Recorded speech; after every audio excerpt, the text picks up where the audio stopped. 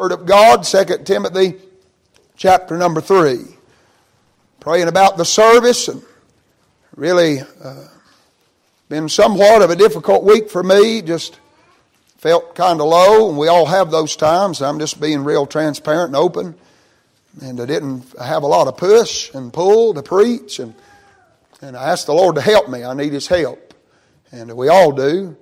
And He started dealing my heart about this scripture, and I felt a pretty good stirring in my heart last night and this morning. I want to thank the Lord for that, and I trust that the Lord will help us together. It's my heart's desire to help you this morning. That's what I want to do by the help. I understand that for me to help you, and really I can't help you. The Lord's the one that will help you. But I know the instrument that God set it up is through the preaching of the Word of God. And so if I'm going to be of a help to you, then the Lord's going to have to help me to help you. And I want to help you this morning if the Lord will permit us to. 2 Timothy chapter 3, let's stand together out of reverence and honor the reading of the Word of God. Very familiar scripture that I'll read in your hearing. Probably won't say anything you've not heard before. This is where my heart is by the direction of God for the service this morning. I want to read the entire chapter, 17 verses, 2 Timothy chapter 3. This know also that in the last days perilous times shall come. I want to stop right there and say that I don't think it would be a discredit or disrespectful to the Scriptures for us to say that perilous times have come. We are in these days, and you'll understand, if you don't already, you'll understand as we read that we are in these times. Verse number 2, for men shall be lovers of their own selves, covetous, boasters, proud, blasphemers, disobedient to parents, unthankful, unholy, without natural affection, truce breakers, false accusers, incontinent, fierce, despisers of those that are good, traitors, heady, high-minded, lovers of pleasures more than lovers of God, having a form of godliness, but denying the power thereof. From such turn away. For of this sort are they which creep into houses, lead captive silly women laden with sins, led away with divers lusts, ever learning, never able to come to the knowledge of the truth. Now as Jannes and Jambres withstood Moses, so do these also resist the truth. Men of corrupt minds, reprobate concerning the faith. But they shall proceed no further, for their folly shall be manifest unto all men, as theirs also was. But thou hast fully known my doctrine, manner of life, purpose, faith, long-suffering, charity, patience, persecutions, afflictions, which came unto me at Antioch, at Iconium, at Lystra, what persecutions I endured, but out of them all the Lord delivered me. Yea, and all that will live godly in Christ Jesus shall suffer persecution. But evil men and seducers shall wax worse and worse, deceiving and being deceived. But continue thou in the things which thou hast learned and hast been assured of, knowing of whom thou hast learned them, and that from a child thou hast known the Holy Scriptures, which are able to make thee wise unto salvation through faith which is in Christ Jesus. All Scripture is given by inspiration of God, and is profitable for doctrine, for reproof, for correction, for instruction in righteousness, that the man of God may be perfect, thoroughly furnished unto all good works. Thank you for standing. You can be seated.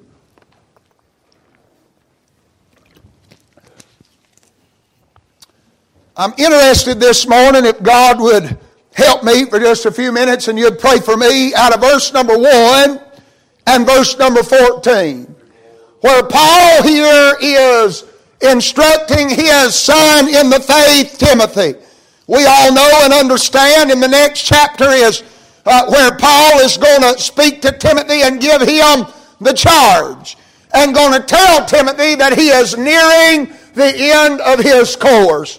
That scripture we know so well. Well, Paul where Paul says, I'm now ready to be offered. The time of my departure is at hand. I've fought a good fight. I've finished my course. I've kept the faith. Paul was nearing the end of his journey, and somebody was going to have to pick up and take over where Paul would leave off. Now, God did not need another Paul. If God needed another Paul, Paul would have stayed. But God's desire was for Timothy to be Timothy the way God designed him and how God called him, and to pick up where Paul left off. The reality is, many people say about these who are outstripping us and going on, somebody needs to fill their shoes. I understand that statement, but nobody will ever fill their shoes. God is not asking for us to be another Paul or another Timothy, but He's asking us to pick up in the ministry, the work where these others who have outstripped us and gone on have left off. And Paul deals with Timothy in two ways, in two fashions. Paul deals with Timothy in great reality. Paul does not sugarcoat what he's saying in 2 Timothy chapter 3. If Paul was going to sugarcoat it, he wouldn't have said it the way he said it. But Paul dealt with Timothy in great reality. And he said the reality is that in the last days, perilous times shall come. And of course we know that the term last days, it's thrown around very loosely in our day, but if you understand in rightly dividing the word of truth, technically we have been in the last days since the day of Pentecost. That ushered in the last days, the last age of the church, when the Spirit of God, the Holy Ghost, came upon the apostles, and they were sent forth to be witnesses unto the uttermost part of the earth. That ushered in the last days. And so, but we are in what many people say the last of the last days.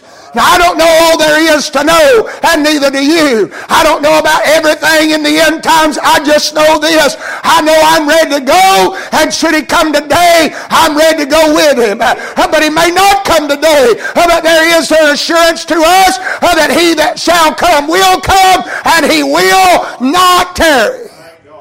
That's right. And so there's a reality about our day that we're in perilous times. Now, I've heard preaching about perilous times all my life, and so have you. And about all the preaching, I'm not mocking them or speaking negatively or critically about them, but about all I've heard about perilous times is that it's danger. That there's dangerous times, and that is an element of the word, but the word perilous means far more than dangerous. And that's why I think the people of God struggle so much in the days we're living in, because they don't understand what it means to be living in perilous times. And we are in perilous times. And the word perilous does not just mean dangerous, though that's part of the word. But the word perilous also means fierce. It means hard to bear. It means difficult to cope with. It means days that will drain the spirit from a man, that will drain your strength from you, that you'll just feel like you're giving everything you got just to stay in the place where you are. That have you ever felt like you're treading water? You know what you do when you tread water? You put all your effort and all your energy just keeping your head above the water. And that's where many people of God find themselves in this day, and it's a result, a direct result of living in perilous times.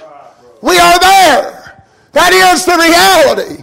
And I wouldn't do you any service. I wouldn't do you any good or benefit if I tried to sugarcoat and cover it up and preach fluffy clouds and babbling brooks. We must come to reality that we are in perilous times.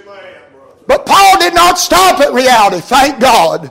And we don't have to stop at reality. But Paul spoke to Timothy not just in reality, but he spoke to Timothy in reassurance. He said, but all these things are going to happen. All these things are going to come to pass.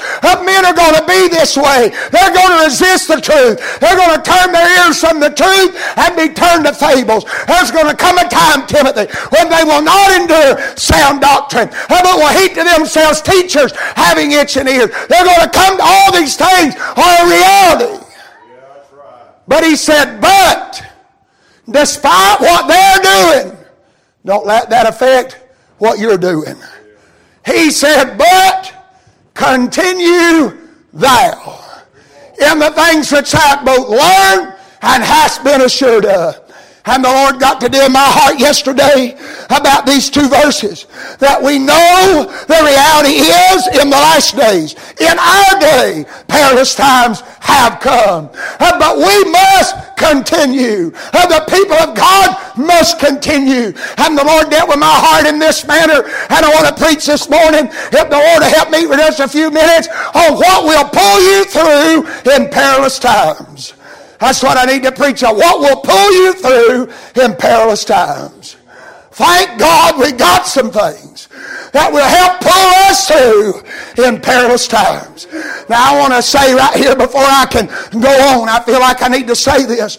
It's going to take some effort on your part. We treat the Christian life like we come to church and we sit and we warm however much space we take up on the pew, and we expect God to do all. God is not going to do everything. He expects some effort. There's some responsibility on your part. People say stuff like this, well, preacher, and I'm not belittling it. People say I'm so discouraged and they don't come to church half the time. And I think no wonder we're in perilous times. That's why the Bible said, not forsake the assembly yourselves together as the manner of some is, but exhorting one another, and so much the more as you see the day approaching. I know it means so much more exhortation, but you can't be exhorted unless you assemble with the brethren.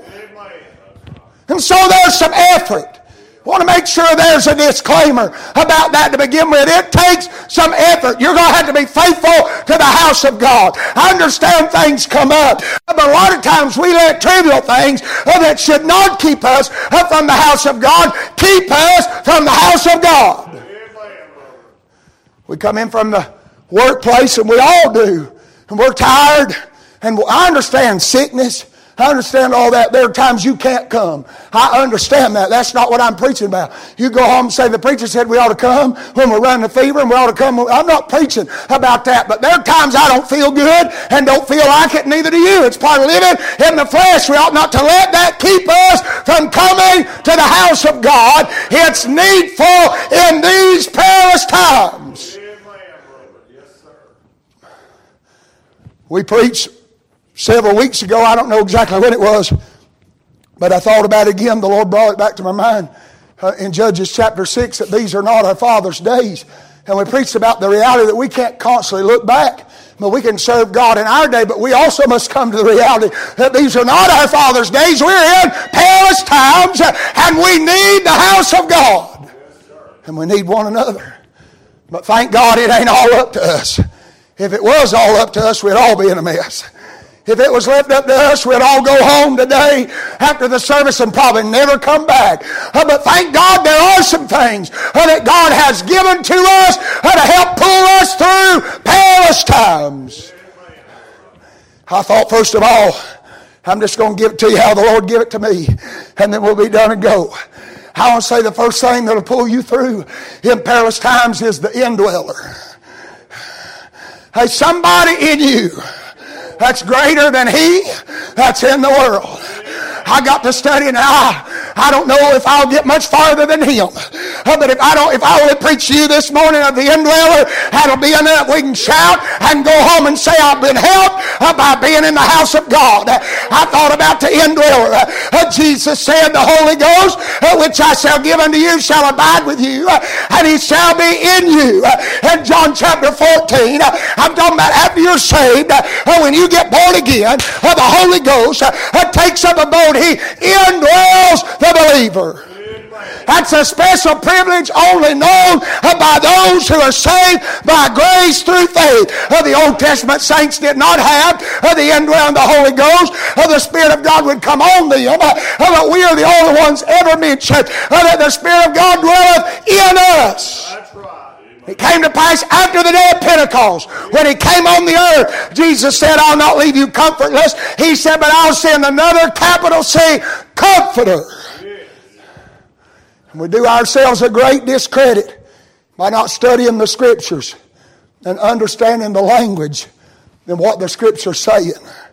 The word Comforter doesn't mean That when you cry, and that is part of it, thank God. It don't just mean when you're going through bad times, He's the one that pats you on the shoulder. He's the one that hugs you. That is part of it.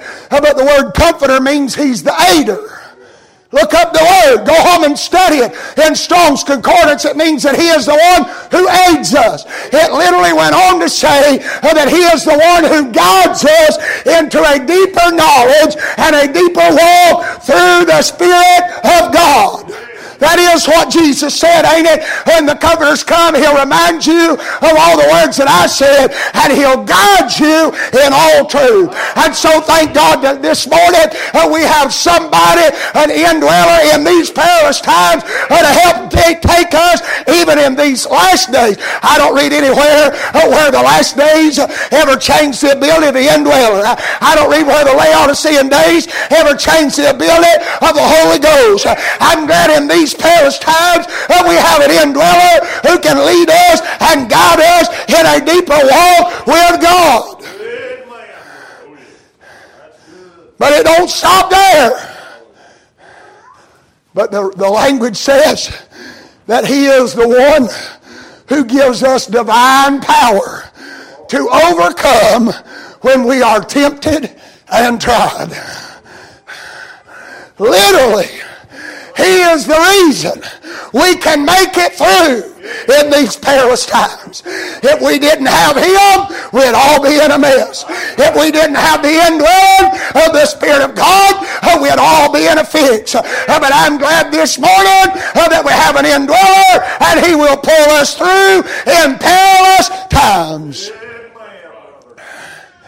It's them times when you say, Lord, I don't think I can make it. And I don't know where this thought process came from. I think we like to think too highly of ourselves. But I don't find it anywhere in the Bible. People say, well, the Lord said He would never put anything on you you couldn't bear. I can't find that in this Word. I've endured plenty of things I couldn't bear. And I'm not bragging on me. I'm going to brag on Him. He didn't say He wouldn't put nothing on you you couldn't bear. But He assured us there'd be nothing come our way that He couldn't handle, or that He couldn't take care of, or that the inner man couldn't deal with, or the Holy Ghost can lead us through. He can give us divine power. That's what the meaning said, a divine power, supernatural power. You say, I don't have that power. If you're saved, you do. We read that verse now unto Him that's able to do exceeding abundantly above all that we can ask or think. But the verse don't stop there. It says according to the power that worketh in you. You say, what is that power? That's the power of the Holy Ghost. We have that indweller, and He'll pull us through in perilous times. He's the comforter. Not only does it speak about Him as the comforter, but it speaks about Him being our keeper. Paul charged Timothy to keep that which he had committed unto him, but he said to do it in the power of the Holy Ghost. In other words, Paul said, you can't keep it by yourself, Timothy. You can't make it by yourself, but there's one living in you, dwelling in you, guiding you, empowering you, working in you, that will cause you to be able to keep what you need to keep in these perilous times. I'm glad this morning I'm not here keeping myself. If it was my job to keep myself, I'd have been out a long time ago, and so would you. It's not my job to keep myself. Now, it does not condone living the old way you want to. That's contrary to the Word of God. We got to keep the Scripture balanced. But I'm glad this morning I'm not working to be saved. I'm working because I am saved. There's a power at work in me. The Bible said, if any man be in Christ, he's a new creature. Old things are passed away. Behold, all things have become new. And he said, and all things are of God, who worketh both the will and to do of His good pleasure.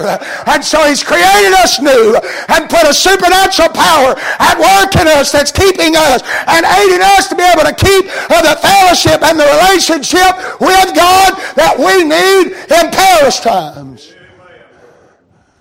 The indweller. We could leave now and say, I've got all I need to pull me through perilous times. I mean, I felt like the Lord told me to start with Him, and all these others are just side benefits. If we didn't have any of them, it would be okay. If we just had Him, He is all that we need. That's right. God gave us all we needed in Him. It's all contained in Christ. That is right. That's why Paul could preach so strongly to those Hebrew believers in the book of Hebrews. He said, you're not going to find anything in the law that you don't have far, not only just have, but have far superior to it in Christ. There's no need for the law. Christ has come, and you have in Christ far superior things than you ever had under the law. And so everything in Him this morning, the indweller, the power of the Holy Ghost, if we don't have anything else, will pull us through. Thank God.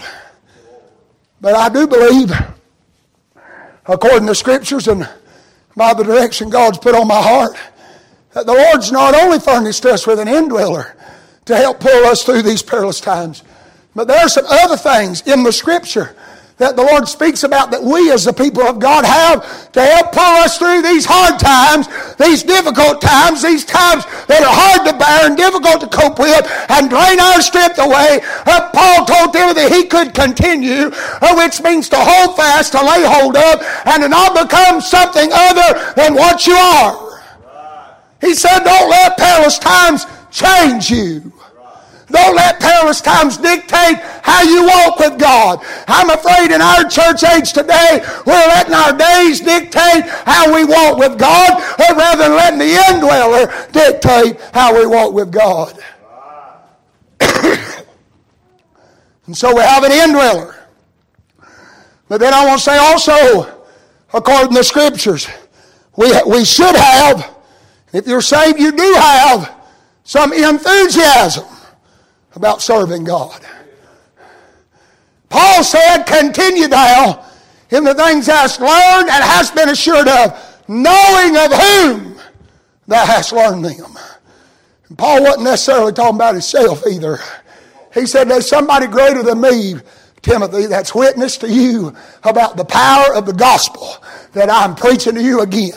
He said, there's somebody greater than I. When I'm gone off the scene, it won't stop with me, Timothy. You just need to continue according to that power that worketh in you, having known and hast been assured of and knowing of whom thou hast learned them. I'll tell you, we get enthusiastic about temporal things. We don't have too hard of a time getting enthusiastic about the ball team. And I'm just preaching this morning. I grew up, I was raised, my family was avid sports people. I played baseball all my life, had my ball team all my life, had hats and stickers on my first car and other cars. I was a sports person growing up, and I'm not knocking that as long as you keep it in its place, but it's funny to me that we don't have any problem getting enthusiastic about the ball team. But enthusiasm about temporal things is easily swayed.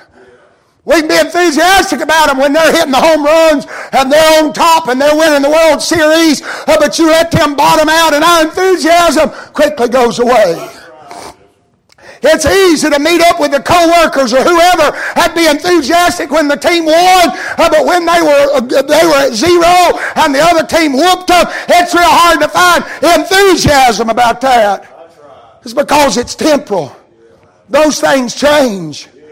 But the reason I can stand up here and tell you this morning, now I'm going to say this, we live in the flesh. Sometimes our flesh don't feel as good as it did last Sunday. And our enthusiasm, if we base it on the feelings of our flesh, will wax and wane. But if the enthusiasm is based upon the one and the power that dwells in us, we'll always have enthusiasm. Always. We ought to be enthusiastic about what we know. Yeah. Not talking about being arrogant, but the Bible said these things are written unto you that believe on the name of the Son of God, that ye may know that you have eternal life. I ought to be enthusiastic that I know that I've been born again. Yes, sir. And I know that. I'm not hoping that. I'm not waiting till the judgment to see about that. I know that now. Beloved, now are we the sons of God. And it does not yet appear what we shall be. But when we see Him, we know that we shall be like Him. There are some things I know. And I ought to be enthusiastic about what I know. That old blind man over there, he was pretty enthusiastic about what he knew. He was real quick to say there's some things he didn't know. And the world tries to hang so much on us, and I'm going to go a lot farther than that and say religion and the brethren will try to hang a lot of weights on you, and you don't need all them. You just need to be enthusiastic about what you know. That Pharisaical crowd, that religious crowd come and said, give glory to God. I mean, like they were the super spiritual ones. Like they were the ones in the will of God. Like they knew what he was talking. They didn't have any idea. They said, give glory to God. Tell us this man's a sinner. We know he is. Well, if they knew it, why did they need somebody else to tell them? Ain't that right? We got the world and we got religion. All these people saying, well, we know this and we want you to. They don't need a witness if it's something they know. I don't need you to tell me and reaffirm to me I'm saved. If all you took a vote this morning and told me I wasn't, it wouldn't change a bit what I know. Yeah, well, that's right. It might hurt my feelings. It would hurt my feelings. I would hope that I've had enough evidence and showed you enough in my life for you to know or have a witness that I've been born again. But even if you don't, it doesn't matter. I still know. Yes, sir. Amen. The writer said I was there when it happened, and I guess I ought to know. Amen. They said, give glory to God. We know this man's a sinner.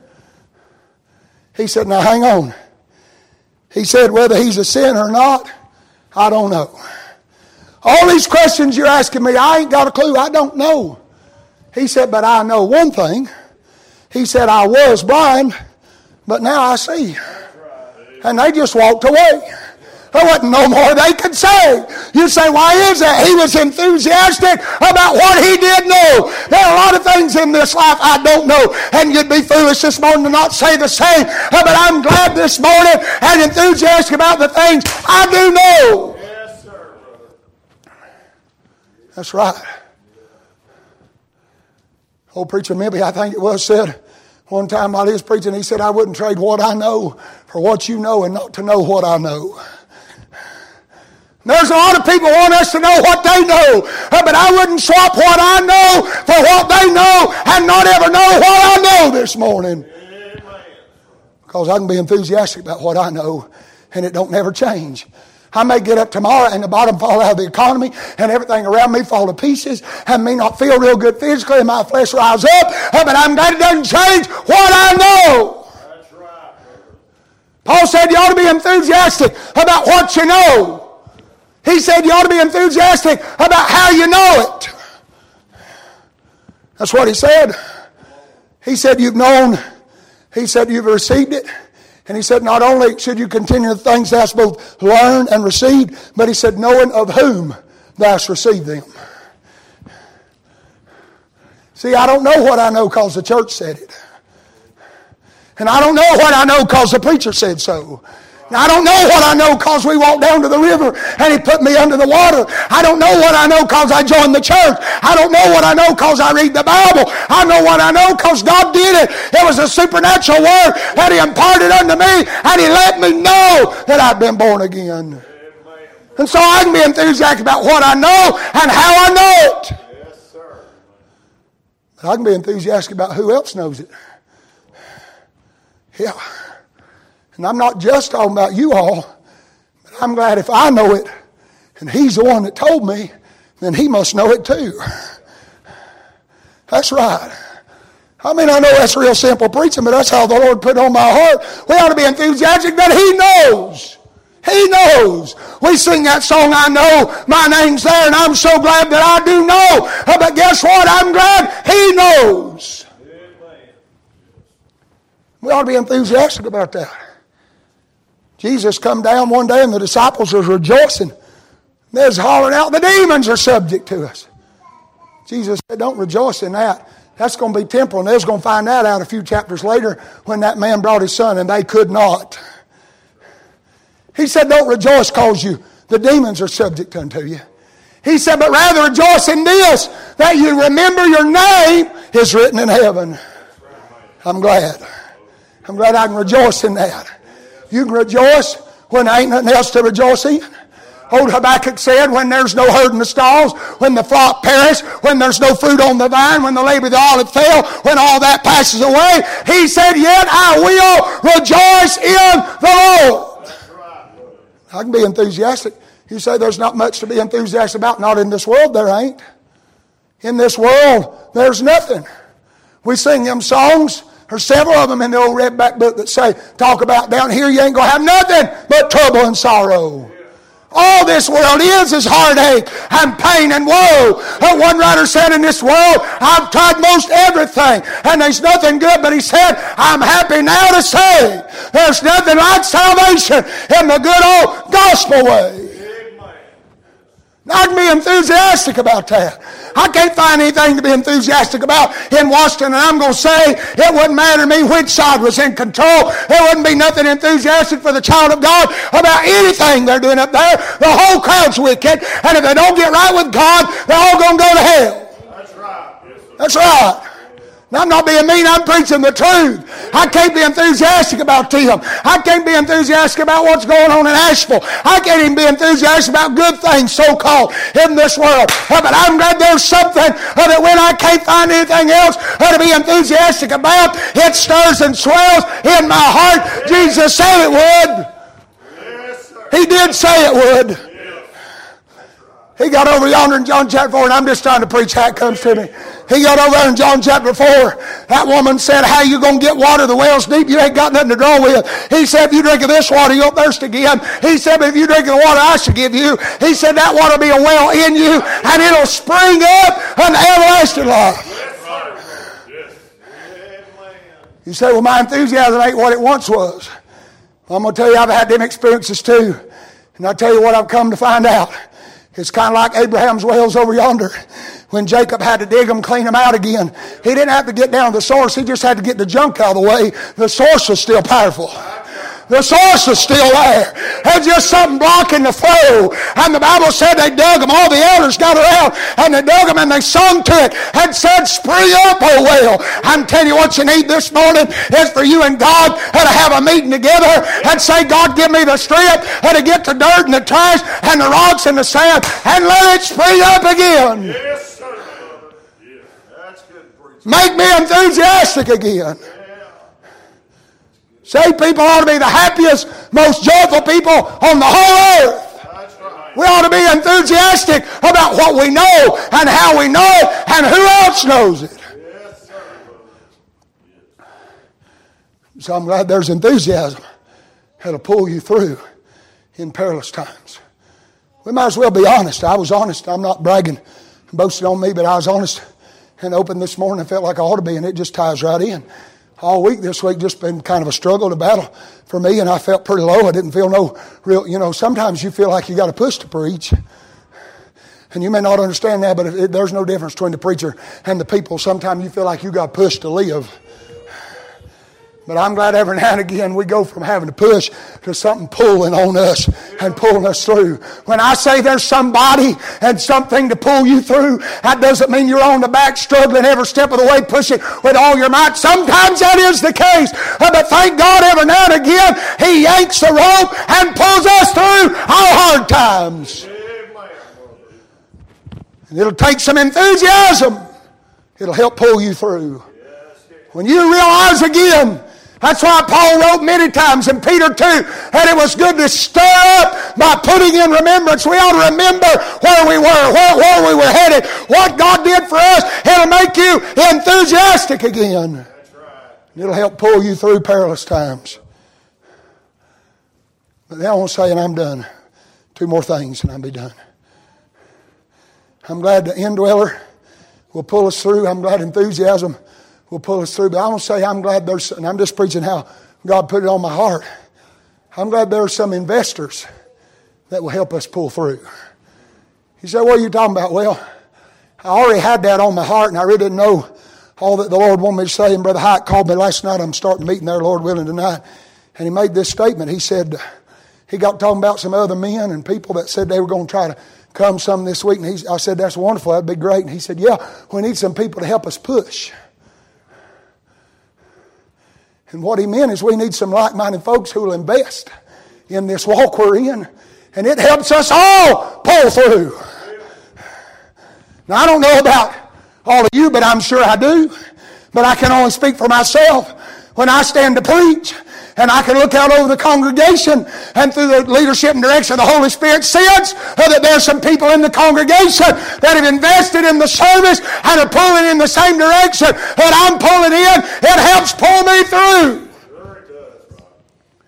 It's real hard to push against what everybody else is pulling.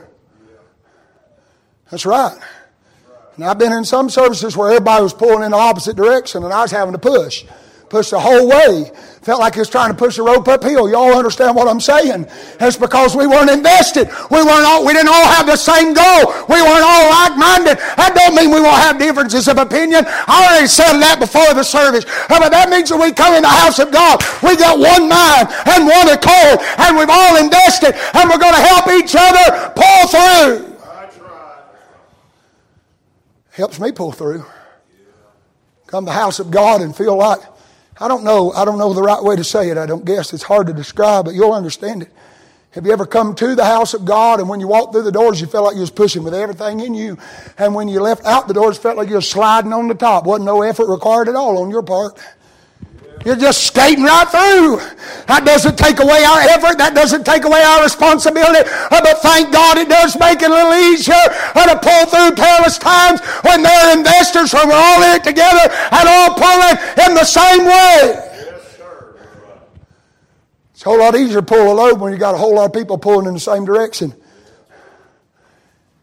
And I'm not saying you can't overcome when there are others pulling in the opposite direction. But I'm going to tell you, the more that pull in the opposite direction, the harder it is to be on you to pull in the direction God says to go. And so that's why, and I don't know, I've been on this a couple times, but I feel like I need to get on it again. That's why we got to be real careful about wilding our feelings on our shoulders, right on the edge, having them knocked off. I'm tell you what we're doing, we're pulling in the opposite direction. Being offended, we ought not to offend. We ought to guard ourselves in two aspects. Number one, we ought to guard ourselves that we don't offend. Number two, that we're not offended. There are going to be times we get offended, but we ought to get over it. See, that's a problem with many of the people of God. It's reality. It's the nature of the flesh. We all have different opinions. At times, we're going to offend each other, but the true test and the true mark of spirituality is how quickly we get over it. We get over it. Sometimes, I'll be honest with you, I've been in services and a preacher. Now, there's a vast difference in preaching in love with the power of God and sometimes some stiff preaching and strong preaching and hard preaching. I don't know what soft preaching is, but I've always heard hard preaching, you know. Things that kind of step on our toes and plow up our road. And if we're not careful, our flesh will get offended. We got to make sure the inner man is the one that rises up and says, I need this. I may not like this. It may hurt my flesh. It may hurt my feelings. But it's the truth. And I need it. And I need to scoot up to it. And I need to grab on the rope with the man of God and all the other church. And I need to pull in the same direction. Yes, sir, brother. That's right. Thank God for some investors. But then I want to say, and I'm done. I've already preached longer than I meant to. But I've enjoyed preaching this morning. Thank God for the indweller. Thank God for the investors.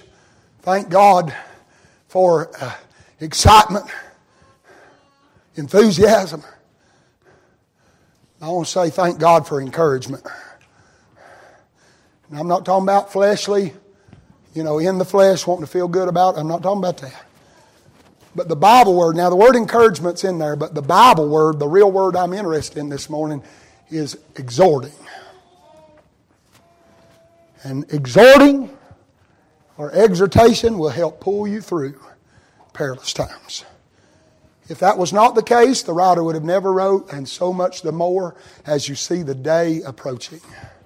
You say, what day is that, preacher? Well, there's a whole lot of debate, but really the reality is that regardless of what day, the reality is while you have time, whether it's the day of death, the day of the coming of the Lord, whatever day it may be, it's while you have time. While we know that we're drawing to the end, coming to the close, we're in these last days, these perilous times, we need exhorting so much the more. You say, why do we need it more? Because it'll help pull us through in perilous times. See, exhorting is not just something I'm standing up here and giving you my opinion about. Exhorting is a must. It's commanded in the Bible for you to exhort one another. It's not a suggestion, it's a command. More than once is it found in the Word of God, both in the Old Testament and the New Testament, for the people of God to exhort one another.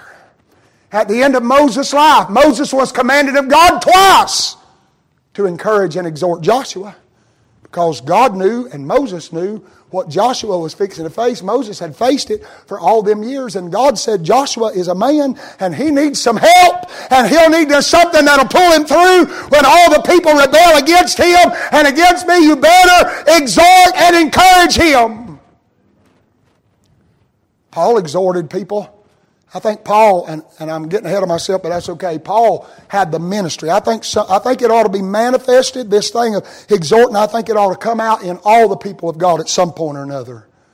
I think there'll be times in your life, in Acts chapter 13, I think it is, Paul and his company went into the synagogue. They sat down, the reading of the book was done, and when they got done, the leader motioned and said, "Do you, Paul, and not just you, but do any of your company have a word of exhortation for the people? And if you do, we want you to say on."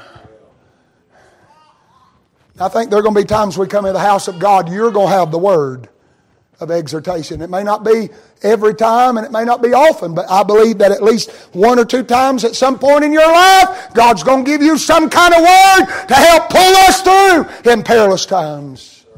And if you get that word from God, you ought to say on. But I also believe, according to Scriptures, that exhorting or exhortation is also a ministry, a gift given to some people by God. I think some people have that gift. And I'm not preaching charismatic gifts. I'm preaching about the works of the gifts of God that are at work in the church today. I think some people have that gift. I think Paul had that gift. Matter of fact, I know he did. They took him outside the city and stoned him and left him for dead. And when he got up, he walked back in the city, and the Bible said he exhorted them. I mean, here's a man, he just got stoned and left for dead. And if anything, they ought to be exhorting him, but he has the gift, and it just comes out in him. And so you ought not to, now if you're following the Lord now, you ought not to let it bother you if you feel like you're one of the ones that always speaks up in the service or speaks up in the time of testimony. It may just very well be that God has been pleased to give you the gift to exhort the people, and it helps pull us through in perilous times. Exhorting is a motivator. It motivates the people. That's why you'll find in the Scriptures a lot of times when Paul had to give stiff instruction, the Bible said he exhorted and then he instructed. They were coupled together. They worked hand in hand. It was an encouragement to them to apply the truths of the Word of God and make it work in their life. And we need encouragement. Encouragement is not entertainment. Exhorting is not entertainment. It has nothing to do with the flesh. Nothing. We live in a day today where they take entertainment and exhortation to be synonymous. There's no entertainment to go on in the house of God. It's not a place for entertainment. It's a place where we hear from God. It's a place for the body of Christ to be edified, and the name of God to be exalted, and the people of God that are struggling to be exhorted and encouraged. The word exhort means to stir up the Spirit. Some of us come in the house of God, we need to be stirred up. That's not my opinion. Peter, I think it was, said, "I find it meet as long as I'm in this tabernacle to stir you up." He said, "I want to exhort you." And it's not fleshly things. True exhortation is always of God and for the people. It's a word from God for the encouragement, the stirring, the strengthening, the refreshing of the people. Paul made acknowledgement of it. He got to writing, he said in 1 Timothy, I think maybe, he said, "There's a man by the name of Onesiphorus." He said, "I want you to take notice to that man, for he oft refreshed me." Paul said he was an exhorter to me. He was an encouragement to me. He helped pull me through in my perilous times. And I'm going to say this morning, I thank God that the Lord set all this up. I'm not magnifying us nor the church above the Lord. If it wasn't for Him, we started with Him. If it wasn't for Him, we wouldn't have any of the other things.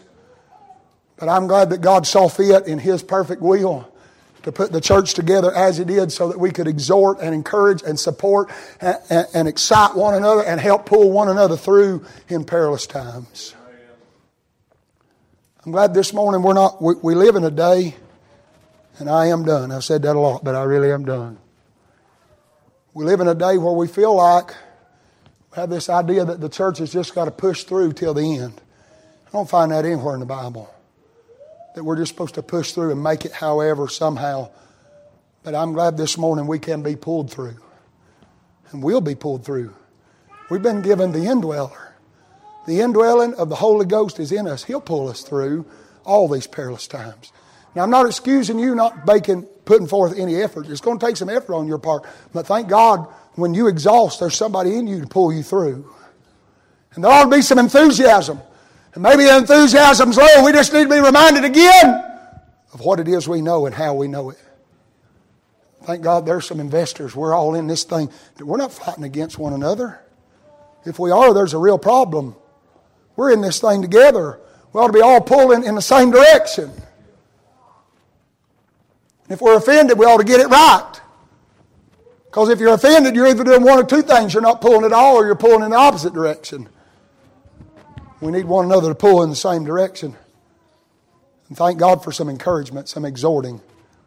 I'm glad there have been times, and I'm not, sometimes we look at the preacher like he's super spiritual. There have been times I've walked in the house of God and I didn't feel much enthusiasm, and my well wasn't springing up like it once did, and I felt like throwing in the towel and quitting. But thank God for some words of exhorting from the brethren, from the people, that God put us in this thing together to help pull us through perilous times.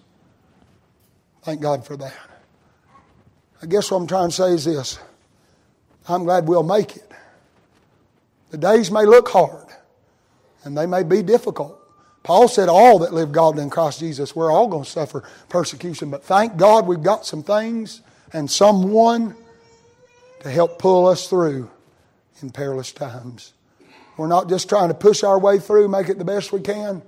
Just survive. I don't know where that idea comes, that in these last days the church is just surviving. The church don't have to survive. We're not backed up into a corner somewhere. You won't read that anywhere in the Bible. Jesus said, I'll build my church, and even the gates of hell shall not prevail against it. The church is going forward.